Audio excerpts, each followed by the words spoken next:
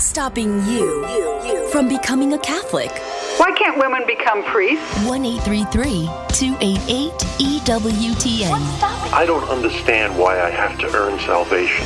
1-833-288-3986. What's stopping? Why do I need to confess my sins to a priest? What's stopping you? This is Called to Communion with Dr. David Anders on the EWTN Global Catholic Radio Network. Hey everybody, welcome again to Call to Communion here on EWTN. We're glad you're with us. This is a program just for those of you who are not Catholic. That's right, people who listen to this station who are perhaps a former Catholic, fallen away Catholic, never been a Catholic, and yet still have questions about the Catholic faith. We can answer those questions. Here's our phone number, 833-288-EWTN. That's 833-288-3986. If you're listening to us outside of North America, you'll want to dial the U.S. country code, which is 1 and then 205-271-2985. And you can always send us an email. The address for that, ctc@ewtn.com. Charles Beery is our producer. Matt Gabinski is our phone screener. Jeff Burson handles social media for us. If you want to ask a question via YouTube or Facebook, put that question in the comments box if you would, please. Jeff will then see it. He'll send it to us in the studio. Hope to get that question answered on today's program. I'm Tom Price, along with the rather rumpled, after only 3 hours of sleep coming back from Omaha, Dr. David Anders. Tom, how are you today? Probably doing a little better than you, my friend. Well, you're a bit perkier, that's for sure. 3 hours of sleep.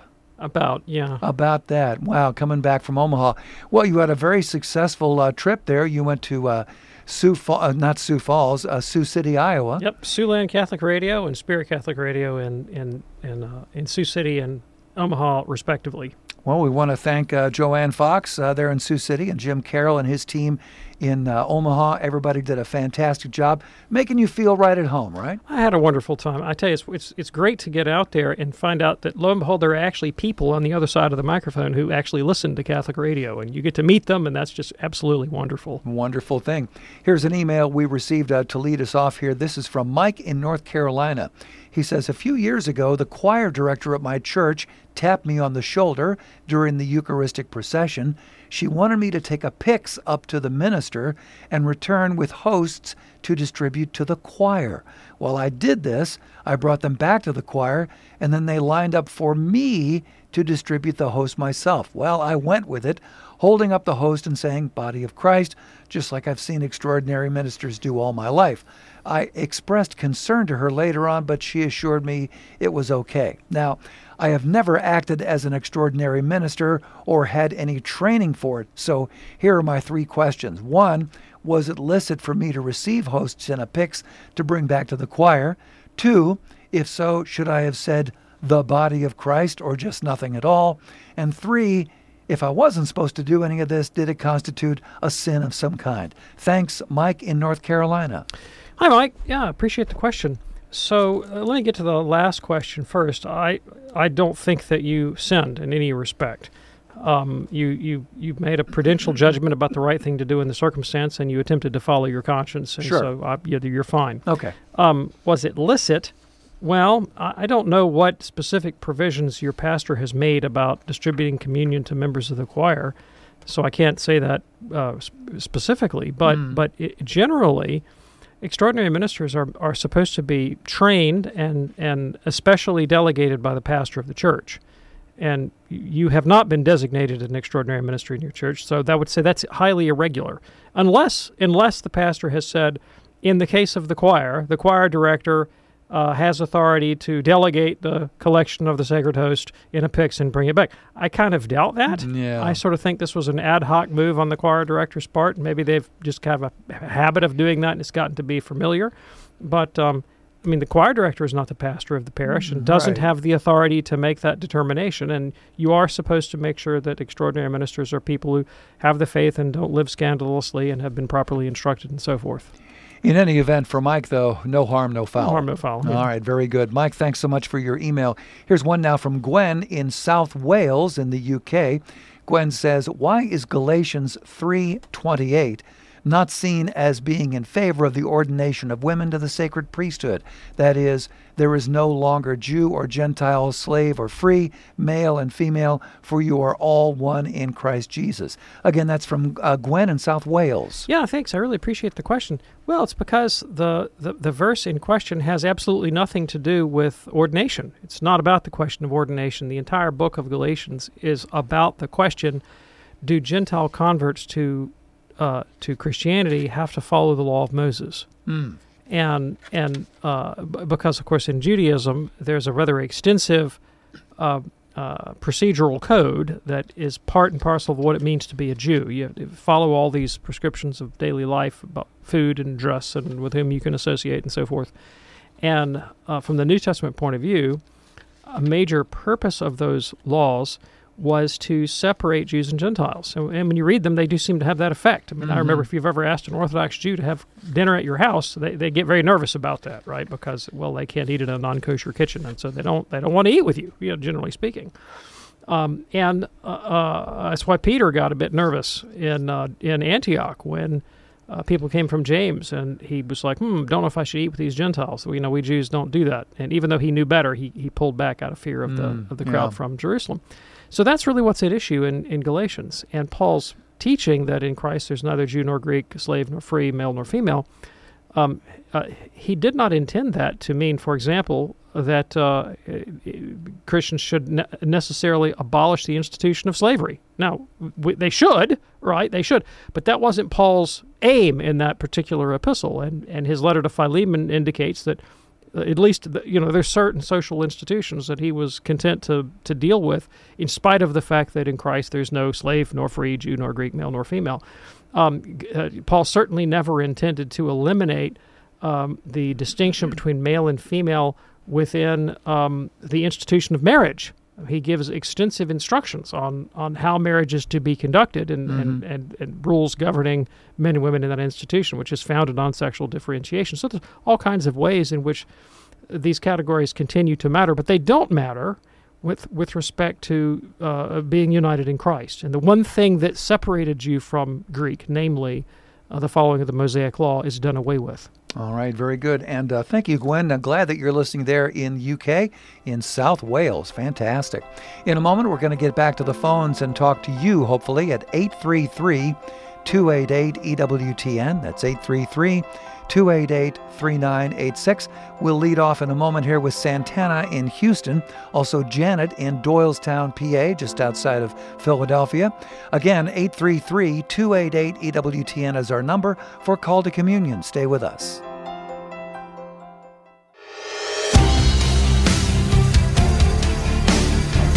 It's Call to Communion for you here on this Wednesday afternoon here on EWTN. Our phone number 833-288-EWTN. That's 833-288-3986. Looks like we have 3 lines open, 3 lines in the process of getting screened. We'll get the first one on in just a moment here.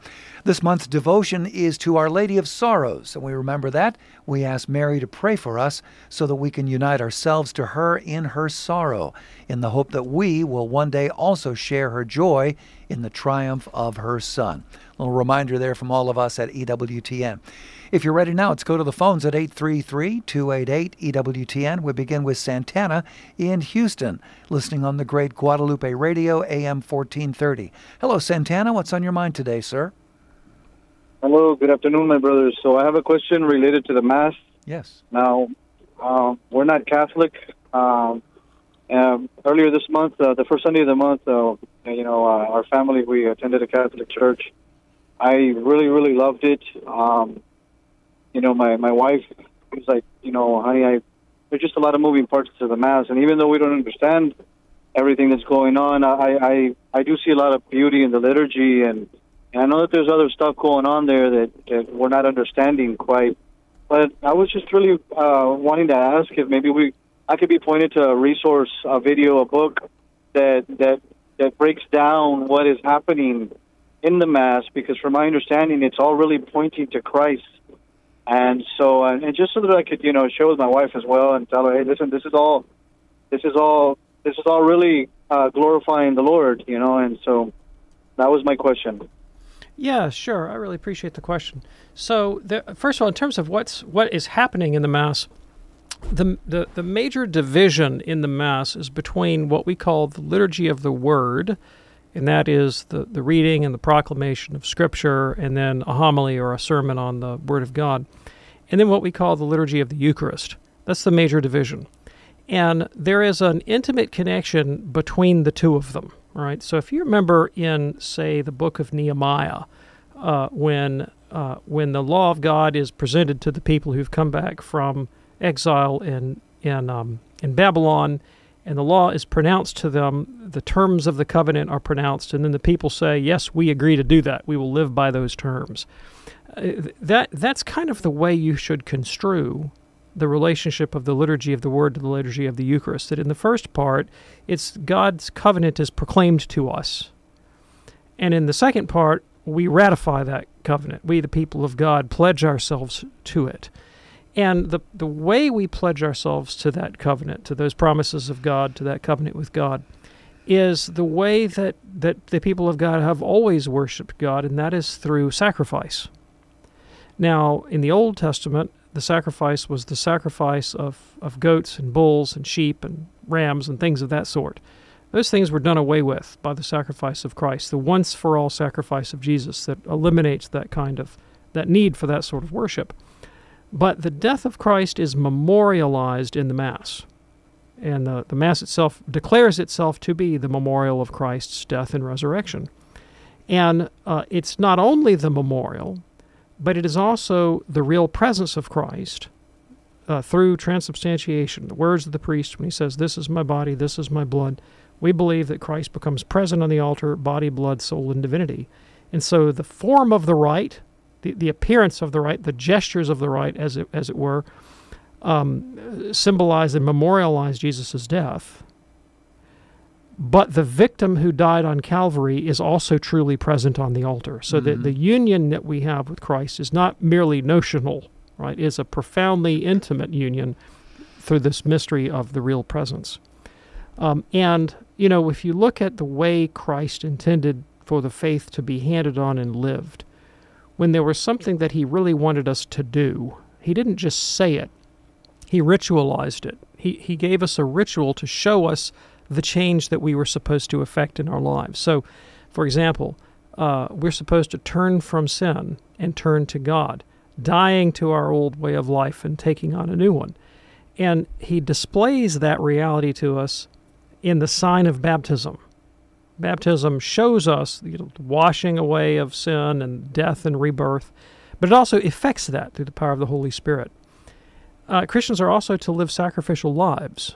So St. Paul says, offer your bodies as living sacrifices. This is your spiritual act of worship. And so we have sacrifice exhibited for us in what we call the holy sacrifice of the Mass. So that's kind of the basic distinction in the Mass between that liturgy of the Word and the liturgy of the Eucharist, which is a rite of sacrifice.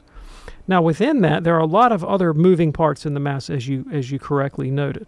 And some of them are constant, so every Mass you go to will have these same prayers. And some parts are variable. So, for example, the readings that we have in Mass, those change day to day and week to week. But there are certain prayers that are constant, that never change. For instance, before the consecration of the Eucharist, we pray with the holy angels, "Holy, holy, holy, Lord God of hosts," just like the angels in Isaiah 6, because we believe that the presence of Christ is about to be made manifest for us on the altar. Before we receive the body of Christ in Holy Communion, we always pray, as John the Baptist did, "Behold the Lamb of God." We say, "Lamb of God who takes away the sins of the world, have mercy on us." So these are prayers that recur over and over again. There are lots of books that explain the Mass. Now, if you want a good book that explains what I was saying about the nature of the sacrifice, the best books on that topic, honestly, are the older books. And so you might look at a book like On the Most Holy Sacrifice of the Mass by St. Robert Bellarmine, Bellarmine. You might look at St. Alphonsus Liguori and his book, The Holy Mass. But if you want a book that walks you through all the prayers all the different moving parts, as you put it, and particularly the form of the Mass that's most commonly celebrated today, a modern work like Edward Sri, SRI, A Biblical Walk Through the Mass. Now, I think that Liguri and Bellarmine do a better job of describing the theology of sacrifice. Sure. Sri does a better job of saying, okay, this prayer goes here, this prayer goes there, and this is what that means. What about, as an overall look at Catholicism, what about Bishop Robert Barron's DVD series? Sure. If you just want an overview of the Catholic faith, that's a very beautiful introduction to the whole panoply of Catholic tradition. Sure. Santana, that's available from the EWTN Religious Catalog. You can go to EWTNRC.com. Just put in Bishop Barron, and I'm sure you'll see it. Is that helpful for you, Santana?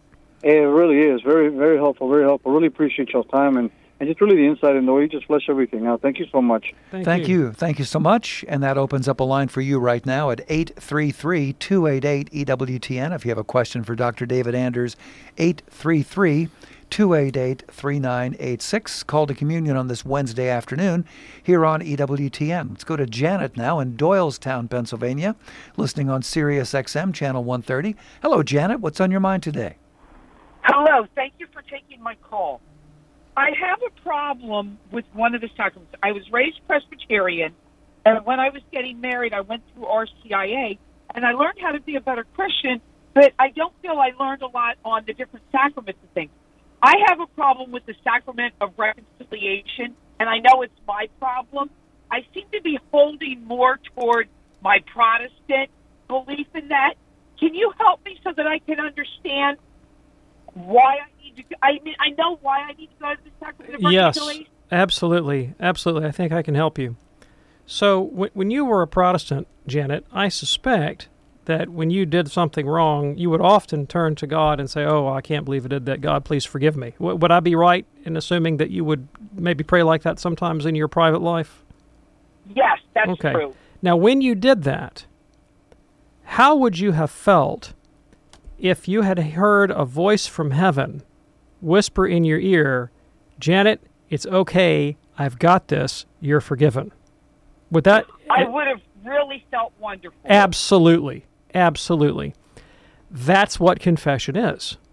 You see, every time we encounter God in this life, there is no unmediated connection to God. It's impossible. There's no way to connect to the immaterial God without there being some kind of intermediary. And there are Protestants who think that you can do it. They think you can go to God directly without an intermediary, but they are at least going through the intermediary of their own cognition, the intermediary of their own interior emotional life. And so, a Protestant, for example, who feels... I heard this phrase a lot when I was a Protestant, who feels the peace that passes understanding, will interpret their interior emotional state of peace as the presence of the Holy Spirit in their soul. Well, you can't feel the Holy Spirit. Spirit has no sensible quality to him. But they'll interpret their emotional life as a token of God's presence. You see, so even the Protestant who has no ritual is still going to approach God through intermediaries, signs and symbols. They're just signs and symbols of his own invention, perhaps of his own interior life or his own imagination, right? So there's no unmediated contact with God. The Catholic is at a major advantage over the Protestant when it comes to the assurance of forgiveness. Because like the Protestant, everyone has to connect with God through intermediaries. But unlike the Protestant, I don't have to rely on my subjective emotional state or the content of my consciousness to discern the presence of God's mercy. I don't have to do that as a Catholic because Christ has attached the promise of mercy to an objective, tangible, sensible sign, namely the person of the priest articulating the words of absolution. In Christ's promise, whoever sins you forgive are forgiven. So when I go to confession and I hear the words of absolution and I believe the promise of Christ and I know the priest has authority to do this, the visible, auditory, audible, tangible, sensible aspect of the sacrament allows me to discern with certainty the presence of grace being offered to me in my life. Mm-hmm. All of the sacraments work that way.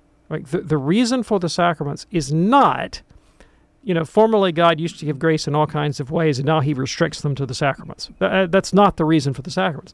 The reason for the sacraments is precisely to give us a tangible sign to which there is a promise of divine assistance, so that whenever we encounter the sign, we have the certainty of encountering the grace. It doesn't mean that you can't get grace elsewhere, right? And Catholics have always taught, yes, you can pray to God in the privacy of your own heart and ask for forgiveness, and God will forgive you.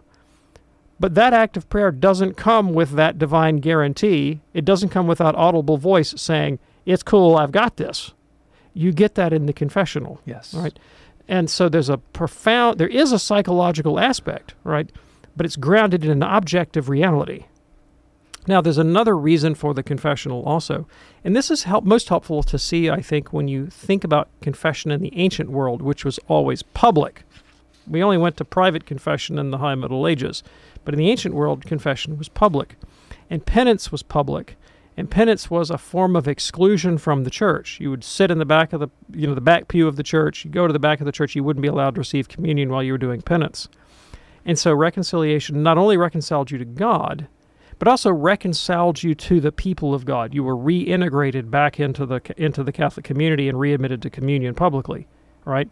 Because of private confession, we don't have that sense anymore that confession is a sort of reintegration into the life of the public community. But even though we've lost that sense, we haven't lost that reality. And so in addition to being reconciliation with God, the priest's absolution is also a judicial verdict of not guilty, making you now eligible to come back into communion with the people of God. See, if you're in the state of mortal sin, you can't go to communion. Now, the way we currently do it, that's just between you, God, and the priest. Mm-hmm. Right? But it's still an objective reality that affects your corporate participation. And so as a juridical act, the priest has authority to lift that restriction from Holy Communion and readmit you back to the fellowship of the Church. There's another benefit to confession, a couple more. One of them is that, let's say I do some bad thing and I feel real guilty and I say, God, forgive me. Well, that's not a bad way of going about life. But when I go to confession, I'm supposed to do a genuine examination of conscience.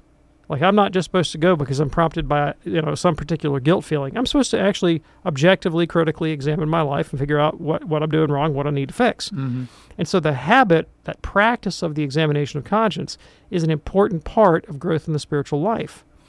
Then you have to make an act of humility. Honestly, most of us don't feel that humiliated to confess our sins to God. But to confess them to another human being, that takes guts. It's harder to do. And humility, of course, is critical for growth in the spiritual life. So there's so many aspects in which confession really is a profound boon and a great grace, and that's why it's the first thing that Jesus gave the church after he rose from the dead. Janet, is that helpful for you? Very helpful. I think I'm going to make an appointment with the priest and sit down and talk about that and go over my sins and go to confession. That was very helpful. Fantastic. I think that's a great idea. I remember when I was just a baby Catholic back there in Minnesota, I remember going into the church for confession, and there was a woman a couple of pews ahead of me, a rather famous newscaster locally on Twin Cities television, and she was writing down her sins and writing down, because she didn't want to forget anything. She was making a concerted effort to really do that homework before going in. Yes, I recommend that practice as long as you don't suffer from scrupulosity. Well, yeah. If you suffer from scrupulosity, burn all your lists. Yeah, you don't want. Okay. Yeah. Very good. Janet, thanks again for your call. It is Call to Communion here on EWTN. In a moment, we're going to bring on Jim in Cincinnati. Jim called at the end of yesterday's program. Couldn't get him on, so we've got him on today. Also, Bob, a first-time caller in Illinois. A couple lines open for you right now at 833-288-EWTN. That's 833-288-3986. Call to Communion on this Wednesday afternoon here on EWTN. Stay with us.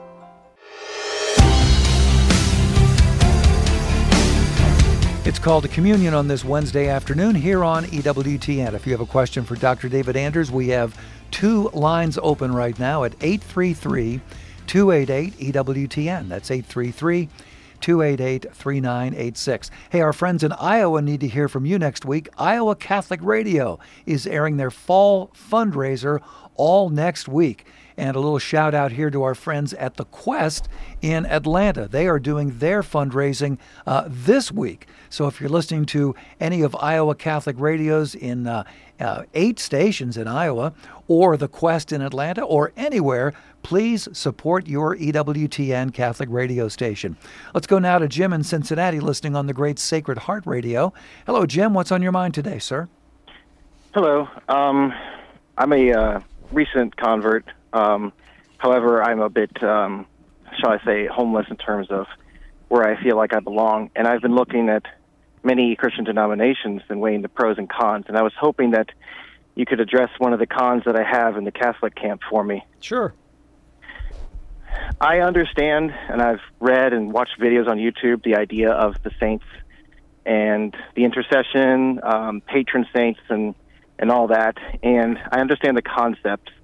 But I can't get over a gut feeling that I have that it seems, I don't want to say it actually seems polytheistic, but it seems polytheistic adjacent.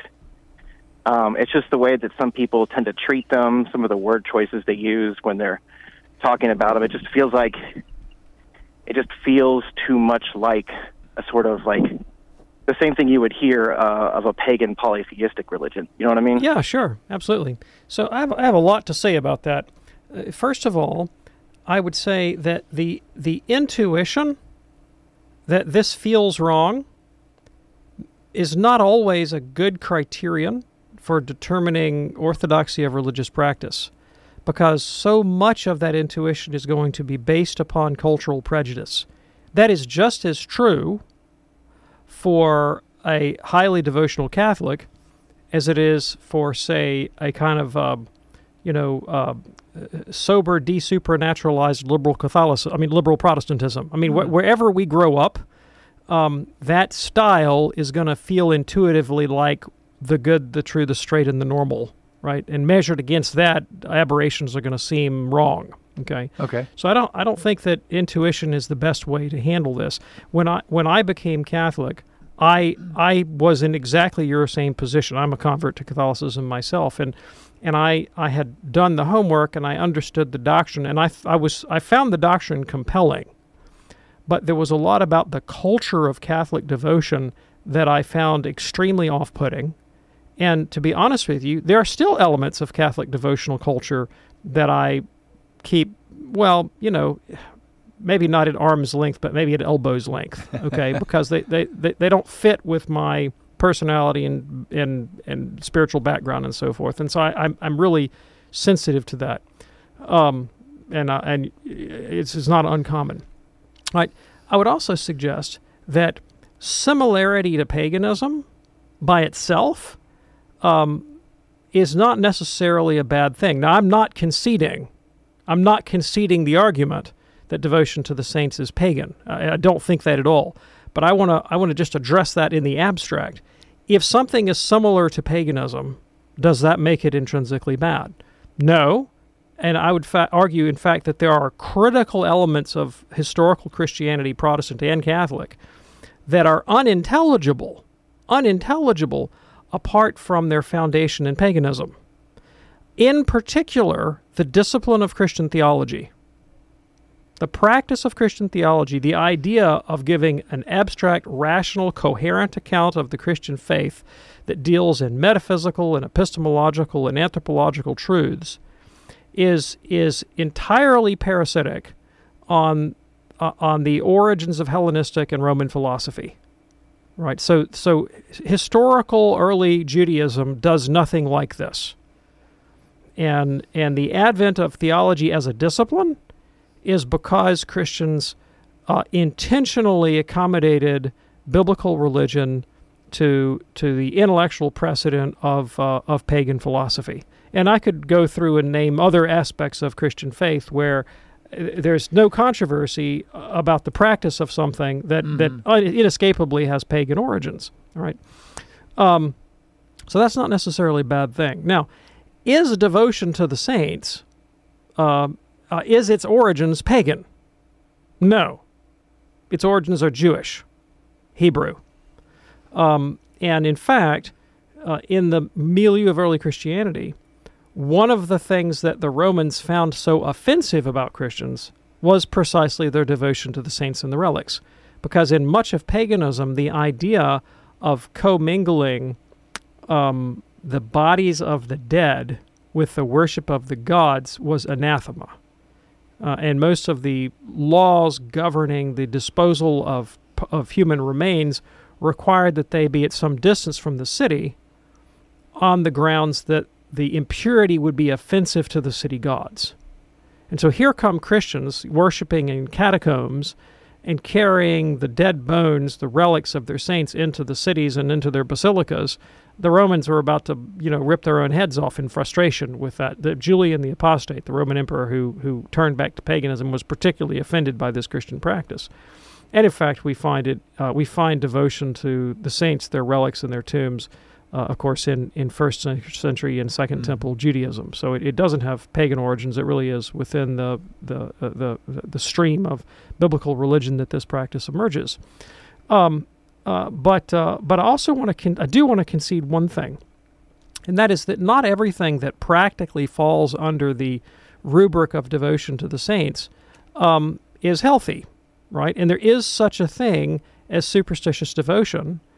The Catechism of the Catholic Church talks about it, and it encourages bishops and leaders in the Church to always purify whatever devotions we have of any hint or element of superstition.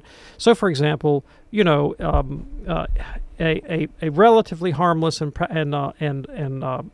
common Catholic practice is to associate particular saints with particular needs. So St. Jude is the patron of hopeless causes, this sort of thing. And that's kind of delightful, and it can be edifying. But if someone were to take that to a kind of irrational extreme, that I can't sell my house unless I bury a saint statue upside down in my front yard, that kind of thing. That's ridiculous and superstitious, and Sure. you don't endorse that, all right? So I will concede that point. But let me go back to the intuition and to the feeling.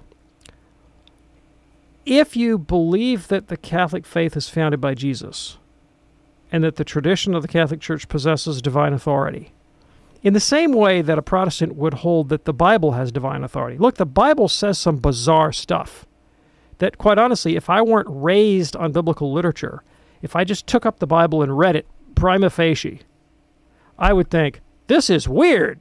This doesn't feel right. Go read Leviticus and Deuteronomy. I mean, there's some odd stuff in there, okay? And I gloss it because, having been raised in the Bible Belt, it's just I'm habituated to it. It's normalized to me, right? But if I came at it as an outsider, I'd think this is pretty strange stuff. But you accept it because you think the Bible is the Word of God. So I'll find a way to accommodate that with my spirituality. If you approach the tradition of the Catholic Church with the same kind of submissive attitude, right? There are things in Catholicism that feel odd to me now, but I accept them on authority, the same way I would accept, say, the contents of Leviticus on authority, because it's divine revelation. Let me find a way to integrate it with my rationality and my spirituality. If you make that act of faith, what I have found, and many people have found, is that things that formerly seemed quite offensive to them will begin to seem quite beautiful. Oh, there you go. And you will grow into the practice of devotion to the saints, prayer to the saints and their intercessions, and find that it is a very beneficial part of your spirituality. Doesn't mean you have to buy every Catholic devotion. You don't. You find the ones that work for you, that are best integrated in your spirituality, and go with those. Food for thought. Jim, thanks so much for your call from Cincinnati. Let's go now to Bernadette, a first-time caller in the San Francisco Bay Area, listening on Sirius XM Channel 130. Hey there, Bernadette. What's on your mind today? Thank you for taking my call. I have a question about Mass protocol, if you want, or rubrics.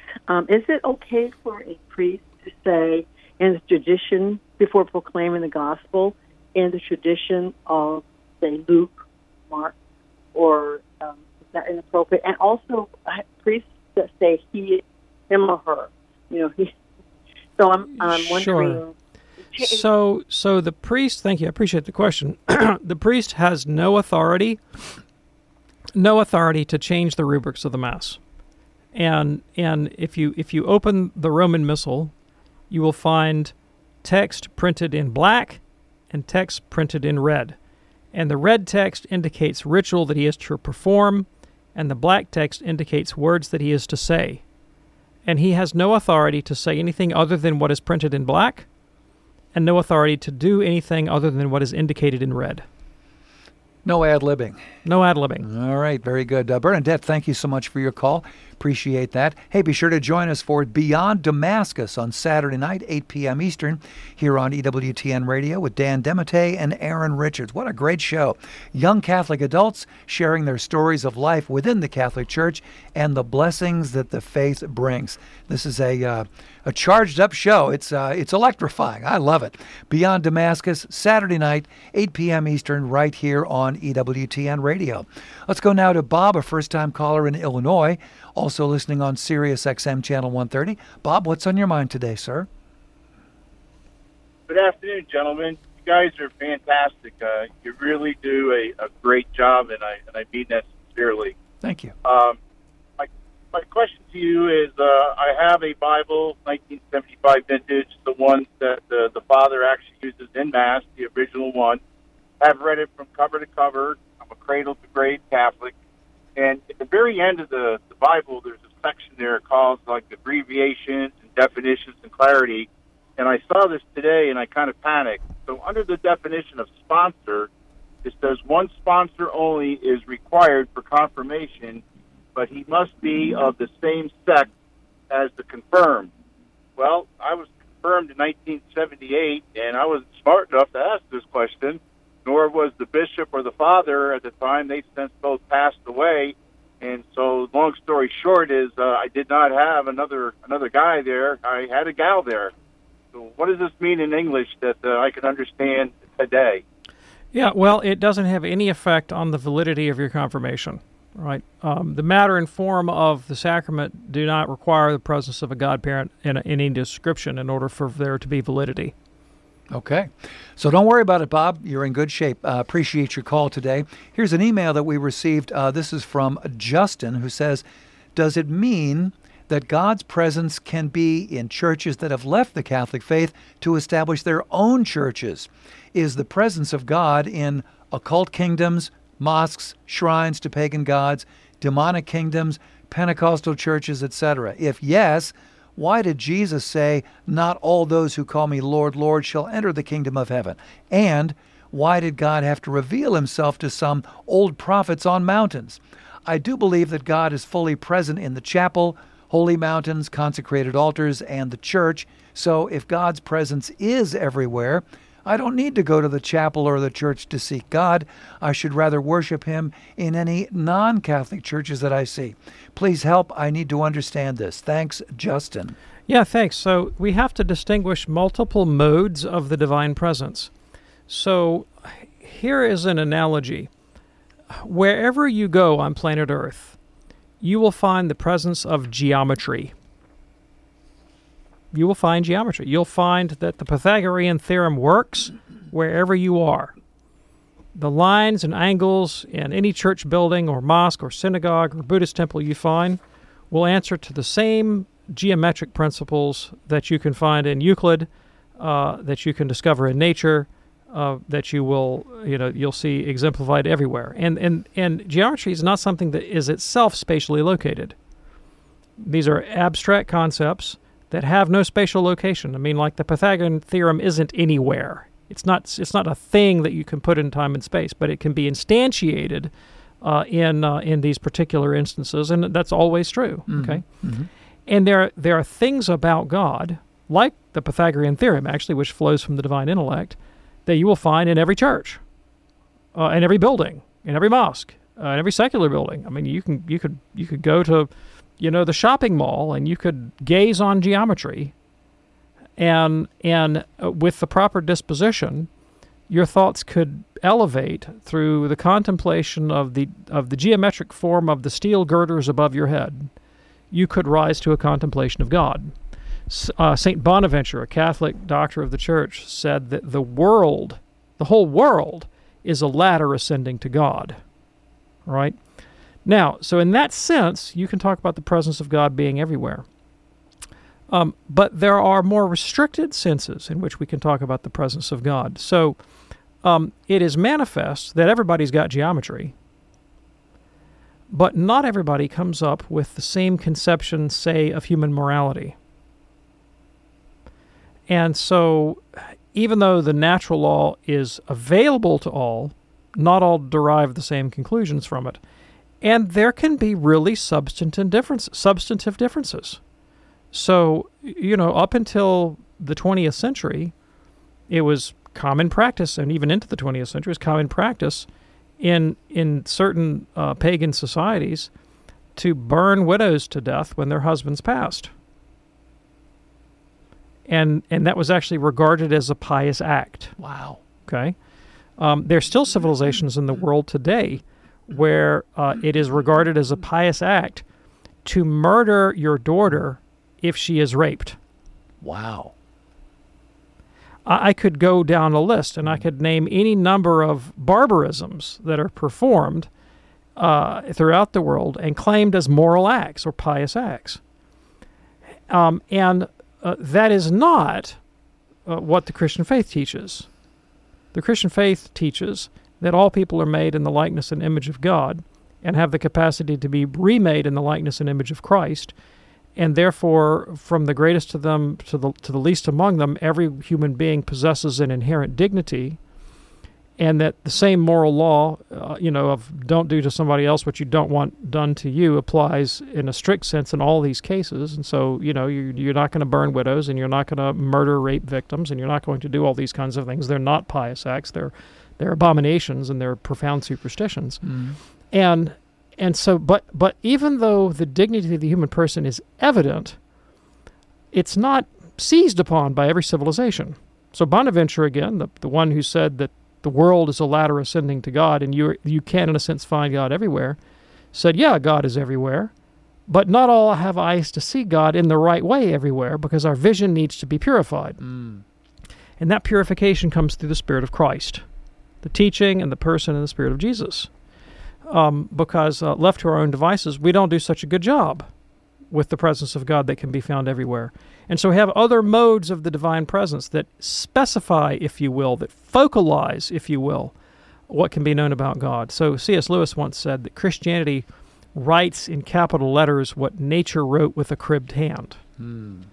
And the incarnation of Christ is the presence of that universal reason in flesh among us, living and demonstrating what a true human life and the principle of human dignity look like in real time. Justin, thanks so much for your email. Call to Communion here on EWTN. We have this one now from Wallace. When listening to Bishop Robert Barron speak, I'm reminded of the rich Catholic intellectual tradition. But is an intellectual appreciation of the tradition enough as far as a place to try to start practicing my faith again? The only way I can make the idea of God make sense to me is to equate it with the Platonic ideals of goodness, truth, and beauty, or in a more abstract way, like the way the Duns Scotus or St. Teresa of Avila described God. Can I try to rebuild a relationship with Catholicism based on that kind of God concept? Or am I just a hopeless cause? I just can't wrap my head around the idea of a personal father figure deity. Someone asked me before I recently spoke in Omaha, Nebraska, and I spoke on the question of relationship to Christ. Yes. And we got a call on the show last week from someone who was in Omaha, and they said, well, I'd like to bring my non-Catholic friend, but they're afraid that you're going to just try to convince all Protestants to become Catholic. And I said on the show, no, my goal is to convince Catholics to accept Catholicism, right? Many of whom don't know what their own faith teaches. Yes. That's my objective, get Catholics to accept Catholicism. Sure. And this feels like one of those questions, right? Because what you've just asked me, is it okay to worship God according to the doctrine of God that the Church proclaims? Because what you just described, where you aligned the nature of God with the Platonic transcendentals of truth, goodness, and beauty, mm-hmm. or the cosmological proofs that Duns Scotus articulates, or the mystical experience of Teresa of Avila, well, you know that, like, blessed Duns Scotus is following up on a tradition of Catholic intellectual life that's very eminent. And he's not a doctor of the church, but Thomas Aquinas was, right, who was also doing similar kinds of work. And his treatise on the nature of God is what you just said, right? Teresa of Avila is absolutely a doctor of the church. And Plato, while not a doctor of the church, we might call him an honorary doctor. He got the honorary PhD in Catholicism, because the Catholic doctrine of God and Catholic spirituality is just saturated through and through with Platonic concepts. There is a neat book. It's actually by an Orthodox historian and theologian named Andrew Luth on the origins of Christian mysticism. You can go look it up. And the argument, which I am persuaded by, is that Christian spirituality and theology are just utterly saturated with Neoplatonism. Earlier in the show, I was quoting Bonaventure, St. Bonaventure, in his book, The Mind's Journey into God, which is little else other than a Christianized Neoplatonism. Dionysius the Areopagite, who was one of the major theological influences on Aquinas, same thing. He was a Proclean Neoplatonist through and through. I mean, so the Christian faith, Catholic faith, has utterly integrated Platonism and Greek philosophy into not only its theology but also into its spirituality. So yes, it's absolutely appropriate to approach God in that way, and I think that is a magnificent way to start your Catholic journey. Absolutely. And we do appreciate that. Thank you so much for your email. We're going to close with this one from Corey. Hello, Dr. Anders. I love your show. You and Tom seem like honest, genuine, and intelligent men. How can one become more like you both? Oh, please don't. Please don't. Become more like you. Yeah. That's the thing. Become more like you. And honestly, Tom's a great guy, but you only get me an hour a day, and I'm very guarded in what I say on the air, so you don't know what the rest of my life might be like. I could be a total jerk, Ditto. And I know Tom, and he's not a total jerk, but I mean, but if Tom knew everything about me, I tell you, he would think twice. So yeah, don't be more like us. Be more like you. And that's the great thing about the saints, that the saints show us that every different kind of personality, temperament, and state of life can be sanctified. And when you look at the saints, they're incredibly different, except for the fact that they all exhibited heroic charity.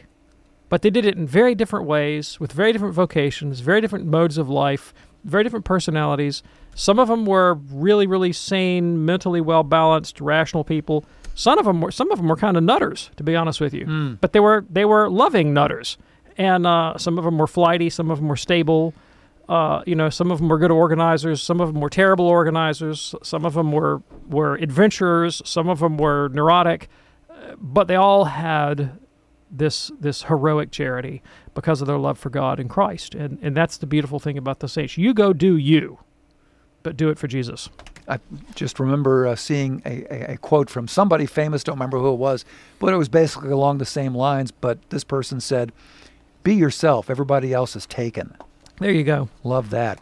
Well, we do have time for one more from Beverly. Can you please explain this? In a recent Mass reading from Matthew 23, verses 2 through 12, Jesus explicitly tells the disciples to call no one on earth Father. As you have one Father, he is in heaven. Yet, we do exactly that when addressing not only our own genetic dads as Father, but we refer to our priests as Father. Why? Because that's exactly what we're told not to do. Thanks, Beverly. Right. So it's fairly evident from the context of Matthew 23 that Jesus doesn't have biological parenthood or priesthood in mind. The context, this is consistent with all of his teaching, is he's warning against the kind of person who seeks out leadership in a religious community because they desire to be seen by men and to possess a title with authority. Right. So if you're a young man and you're considering priesthood, because you really like the thought of being able to control the parish budget, hire and fire the DRE, tell people what to do, have people call you Father, and invite them over to your house, to their house to bless it, and you get to be all important, and people will need you and regard you highly. You do not need to have a Catholic vocation to the priesthood. That's not for you. Jesus has just said, don't do that. Right? Yeah. That's what this is warning. It's about a moral disposition. But we see so many other instances in sacred scripture, Old and New Testament, where the name Father is used as a term of endearment for a religious authority. St. Paul himself uses it of himself. He says, I'm your father in the gospel. You've become my child. Elisha the prophet says to Elijah, my father, the chariots and horsemen of Israel.